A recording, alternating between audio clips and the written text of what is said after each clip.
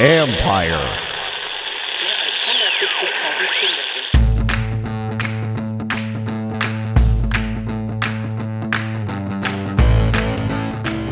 Hello and welcome to my podcast. For the third week in a row, it's a victory podcast as I rehash the game with the voice of the Washington football team, Bram Weinstein, after Washington's 17-15 win over Seattle. We talk about the run game, the defense. Can they sustain this effort? Some obstacles they're going to face this week, and much more. Yes, as of now, they'd be in the playoffs and they're only 2 games behind Dallas. But so much more work remains. You can follow Bram on Twitter at RealBramW, and you can read my work on ESPN.com. Look for more stories on the Washington football team Tuesday or Wednesday. Or you can check out my story on linebacker Jamin Davis and his college teammate Chris Oates, who suffered a stroke in the spring of 2020. It's a story about their relationship, how that tragedy for Oates helped spur Davis to becoming a first-round pick, and what Oates is facing now. And for the podcast, I'll play my conversation with Davis this Wednesday.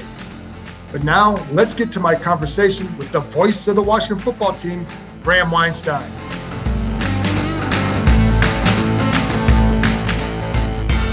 Bram, I don't know about you, but you start to write a story and you think because it's going a certain way, and then it goes a different way, and you're sitting there saying, well, what the hell's going on? As an announcer, you're calling this game.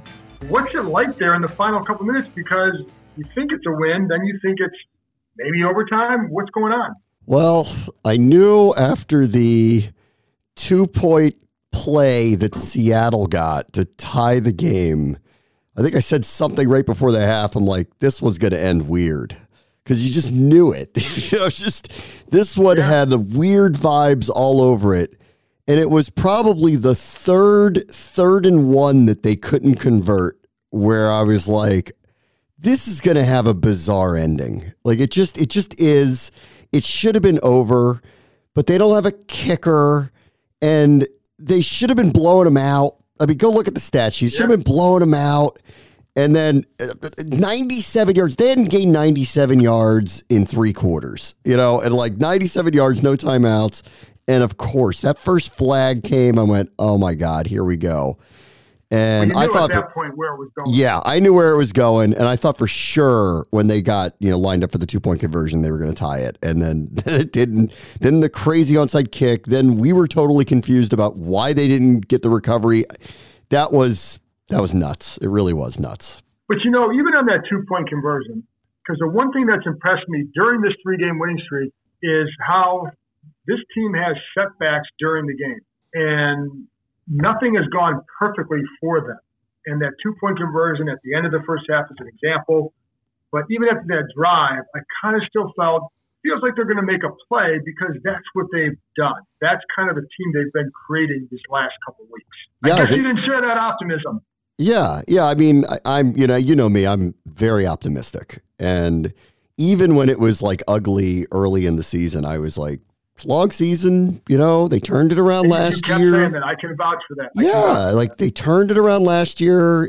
I do think they have a very good team. In fact, I think they have a deep team. I think they have a versatile team.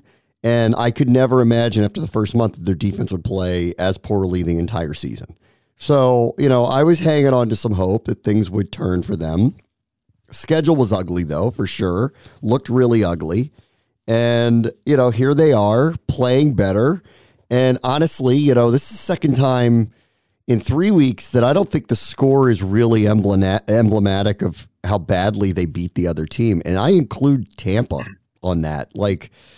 They finished them off late with that long drive, but it's the same thing.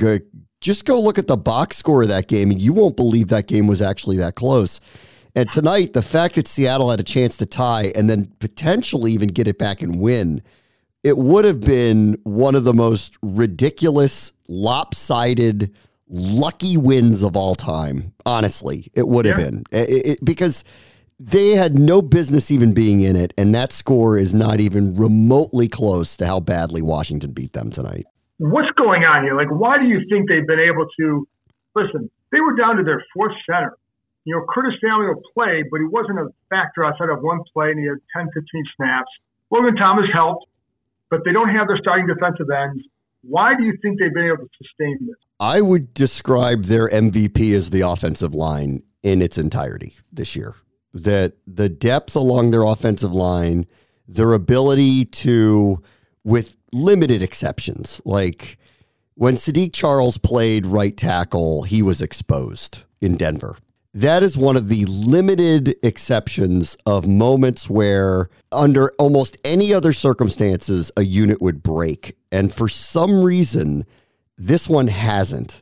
And the depth along the line, I think the coaching along the line must be credited here.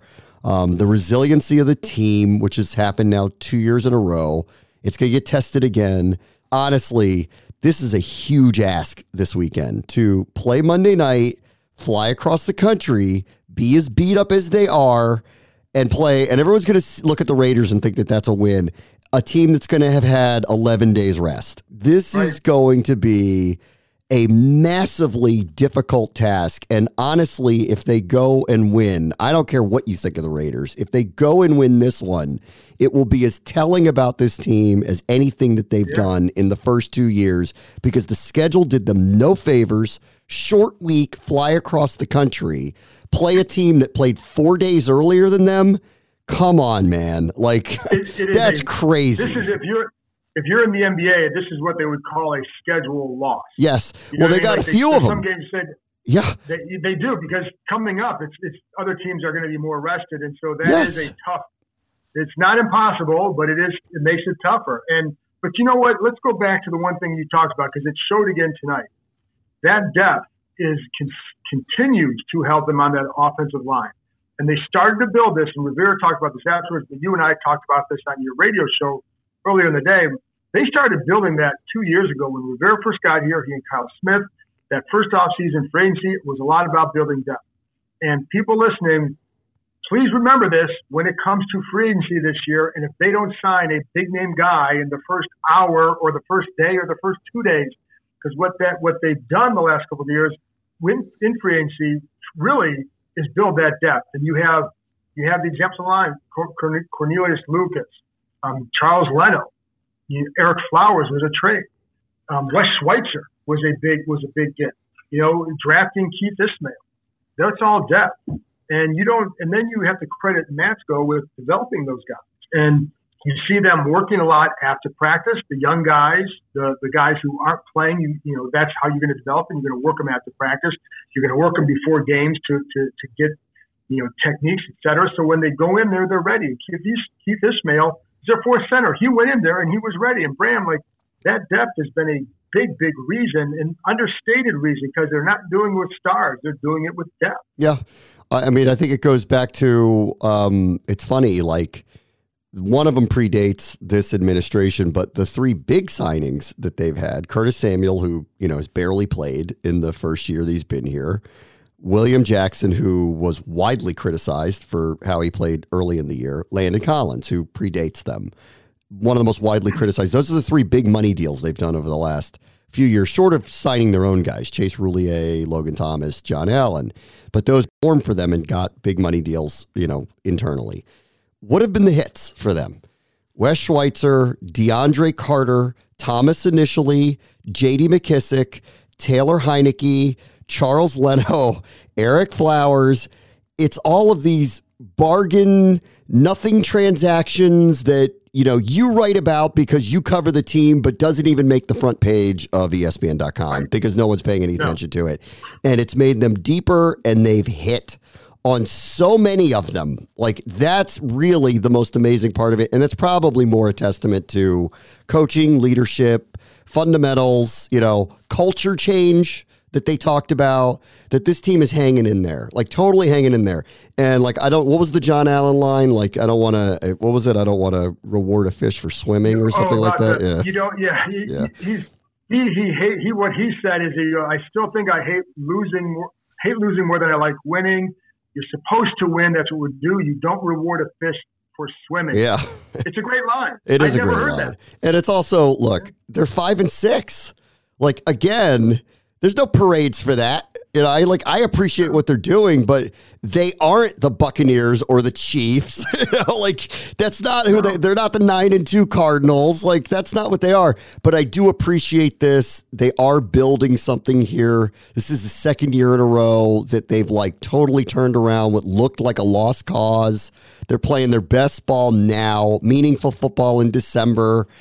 Dallas is careening here, so all of a sudden, everything's back on the table again. 2 games back. Yeah, 2 games back. Haven't played them yet. Get them in a couple of weeks. There's obviously a bad, situation going on down there right now with the virus. So I'm hoping, everything's fine with those guys, right. But still, it's bad timing. They're playing in a few days. I don't know who they're missing. Their coach is going to be there. All of a sudden, that game in December is looming real large when about a month ago, I thought it was going to be a nothing burger. So, I appreciate the resiliency. I appreciate that this is, this feels completely different than the previous administration and a number of the others. It does feel like it's building again, but they did dig a deep hole, and not unlike last year. I don't think we should be celebrating 5 and 6. I appreciate the way they're playing, but that's what they are. And that right now is barely in the playoffs. Right. But I will say, one of the names you brought up was Landon Collins, and he's done a really good job. And it took a few weeks, I think, before people noticed that he was playing a different role. And they, of course, don't want to use the word linebacker, but it's not really a linebacker. It's a hybrid because he does both. But his play at safety and teamed with Cam Curl has been a major asset for them. And I know Cam had the penalty and whatever, dropped a pick. But he's been really good this year, and those two together are, I think, a reason why this defense has improved. I agree. We all kind of us novices who follow us from the outside have been screaming and yelling at those two guys need to be near the line of scrimmage for a while now. That's where they're better served. That's where they make plays, and they could force the issue a little bit faster.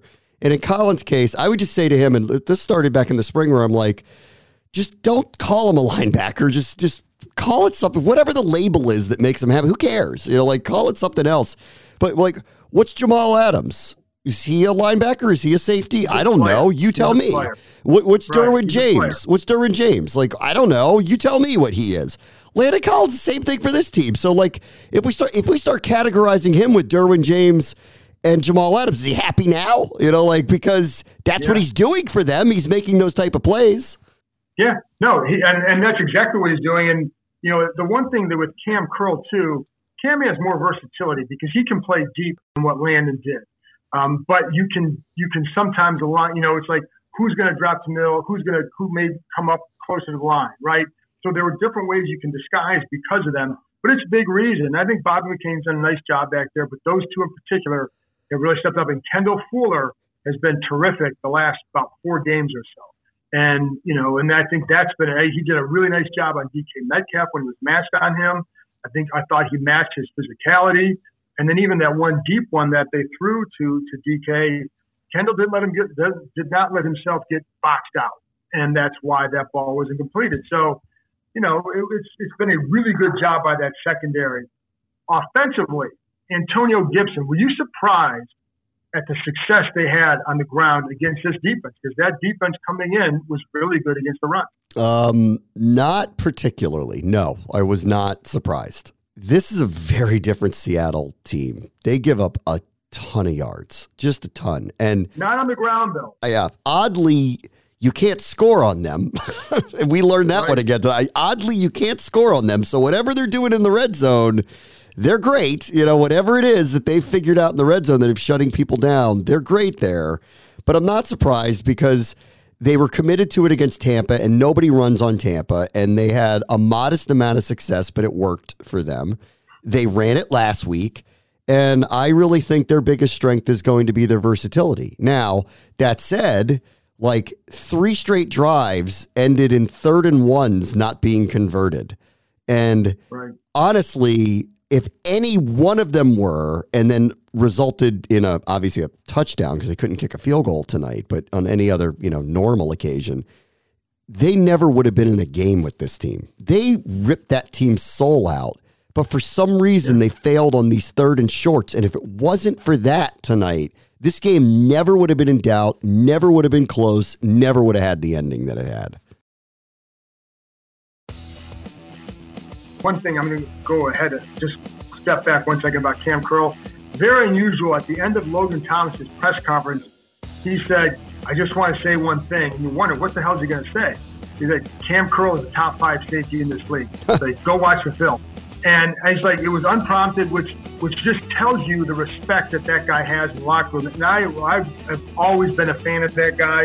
And I think he's a very smart player. But anyway, going back to the run game, and one of the things that I think there are a couple things that have helped there. Bates' blocking has been very good. I feel like the motion does a really good job at times of, one, changing gaps, but also freezing linebackers. And you saw that one time on like an 8 or 9 yard run by Gibson, where they send Carter in motion, and you see Bobby Wagner. His first step is back, and he's on the back side. And so by doing that, and he hesitates, it allows Gibson to run over the left side, and Wagner eventually makes a tackle. But because of how he hesitates, it's 8 or 9 yards downfield. So they've been having a lot of success with that too. So I like the style of runs that they're using. Right, there's a lot of physical play, but there's also some good design as well. And then last year at the end of the year, I was talking to some people in the league and about this offense. They're like, well, what do they do well? What is it that they can hang their hat on? What is it when it's late in the game? What are you going to go to? Well, we know now. It's the run game. And this is what, we had talked before earlier in the year. Like this is a team that needed to run the ball to have an identity, and they're doing so. And I give them a lot of credit for sticking with it. So, it's been nice to see that style evolve. They're really versatile. Doesn't seem to be any divas around. Everybody's seemingly very supportive of one another. It doesn't really matter who goes in and out. I mean, like, go look at those shots on the sideline of DK Metcalf tonight. Something's up. Something's wrong there. And I even came in, though, tonight, and you look at Russell Wilson, you look at a guy like Metcalf, stud players, and you go, well, that could be a difference because these are, massive difference-making players.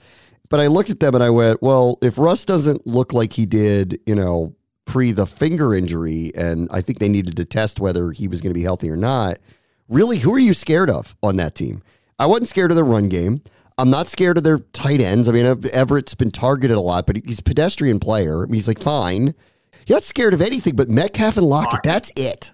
That is literally it, coming into it. And with Washington, I mean, frankly, they're under the radar. It's probably good for them, but they can hurt you with a lot of people, a lot. On any given play, they can really hurt you.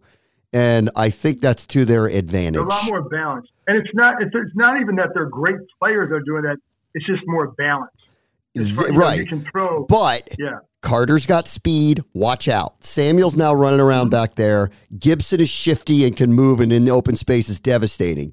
McKissick's turned into an incredible pro receiving running back. Hopefully he's okay. McLaurin's a killer.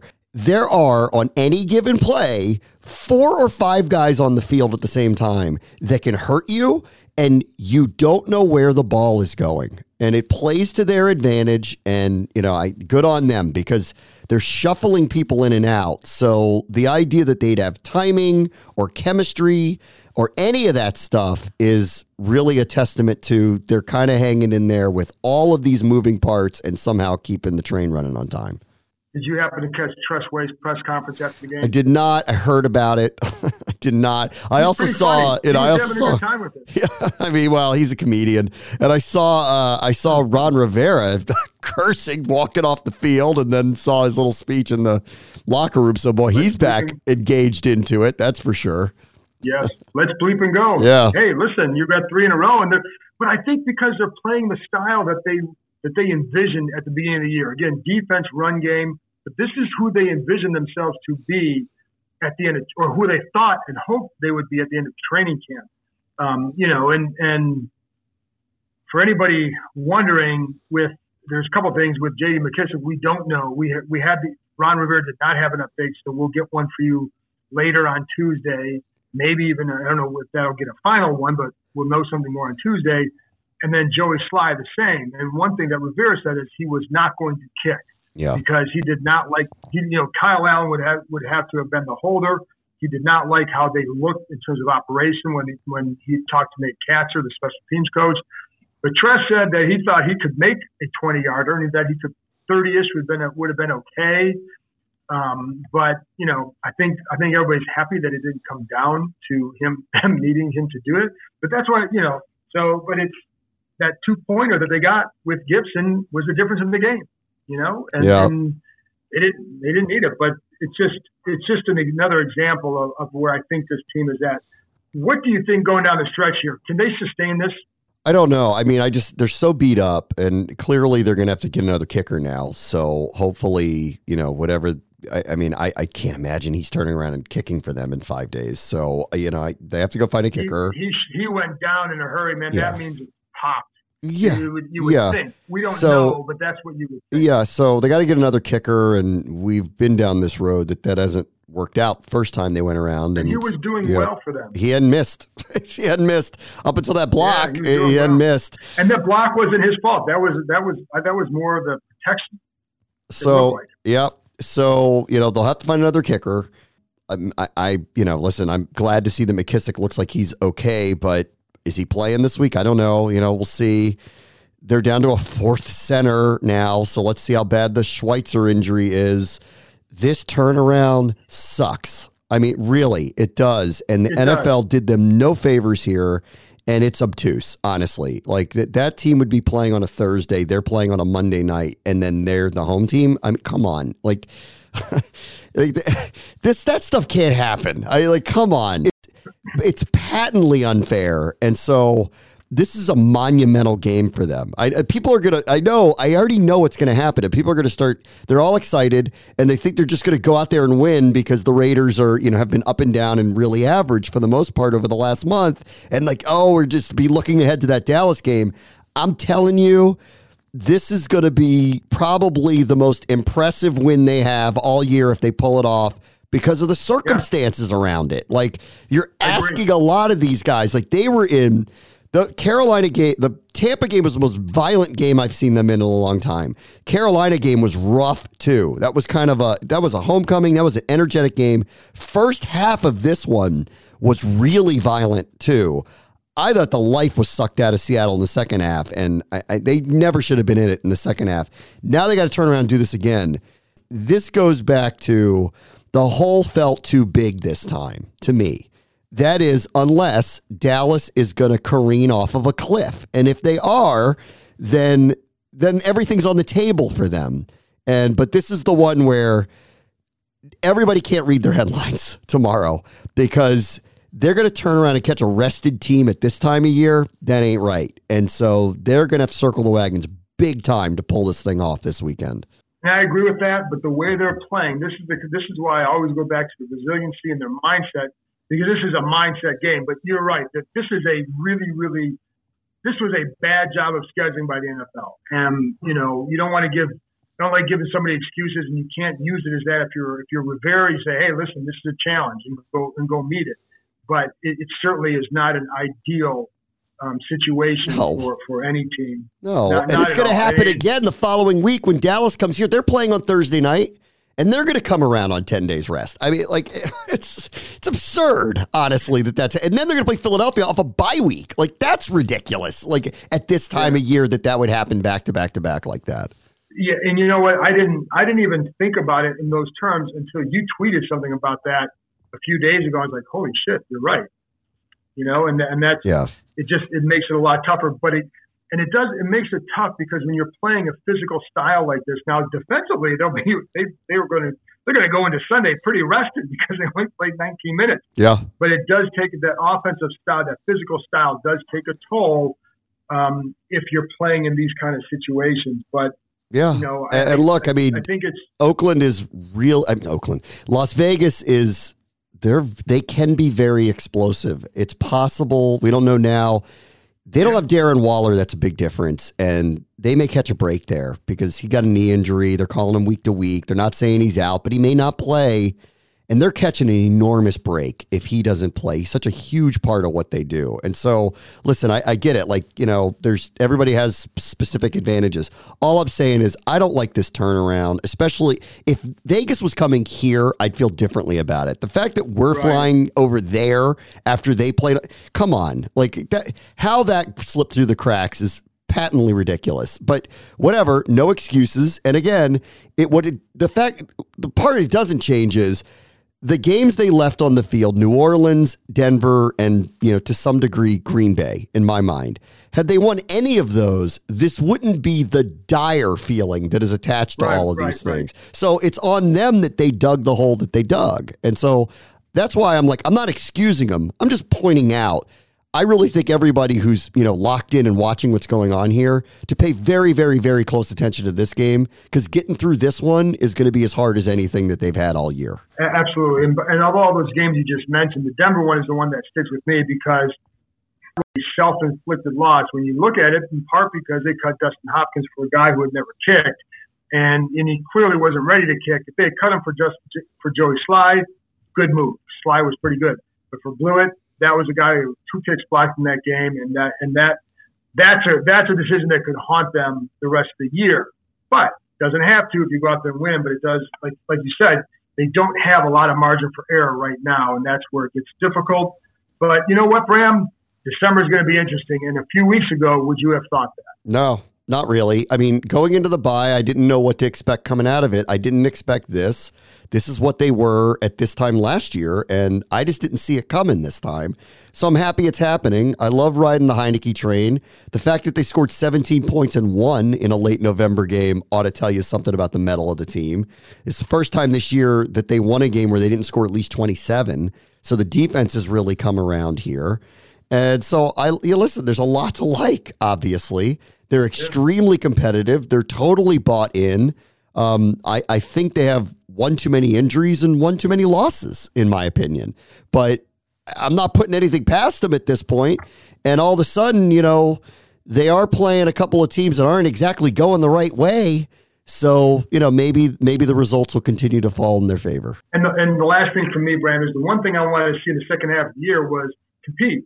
Go out there and compete and finish strong. And because I think if you do that, regardless if they get or not, and you want to, obviously fans, you want to see them get in. But even if they don't, you at least have, again, developed a certain style of play and a certain approach and expectation. And so I think those are things that come from this kind of situation. I don't think this team's going to be happy if they finish like 8 and 9 and they don't get in. I don't think they're going to be happy about how they finished. They'll look at like what they blew earlier to not get in there. So we'll see. But again, it's going to be interesting down the stretch, and that's really a lot more than what people thought would happen a few weeks ago. So, Bram, thanks a lot for joining me, and we'll see you out in Vegas. All right. See you. That's it for this episode. Thanks to Bram for joining me, and thank you, as always, for listening. I'll be back with another episode Wednesday. Talk to you next time.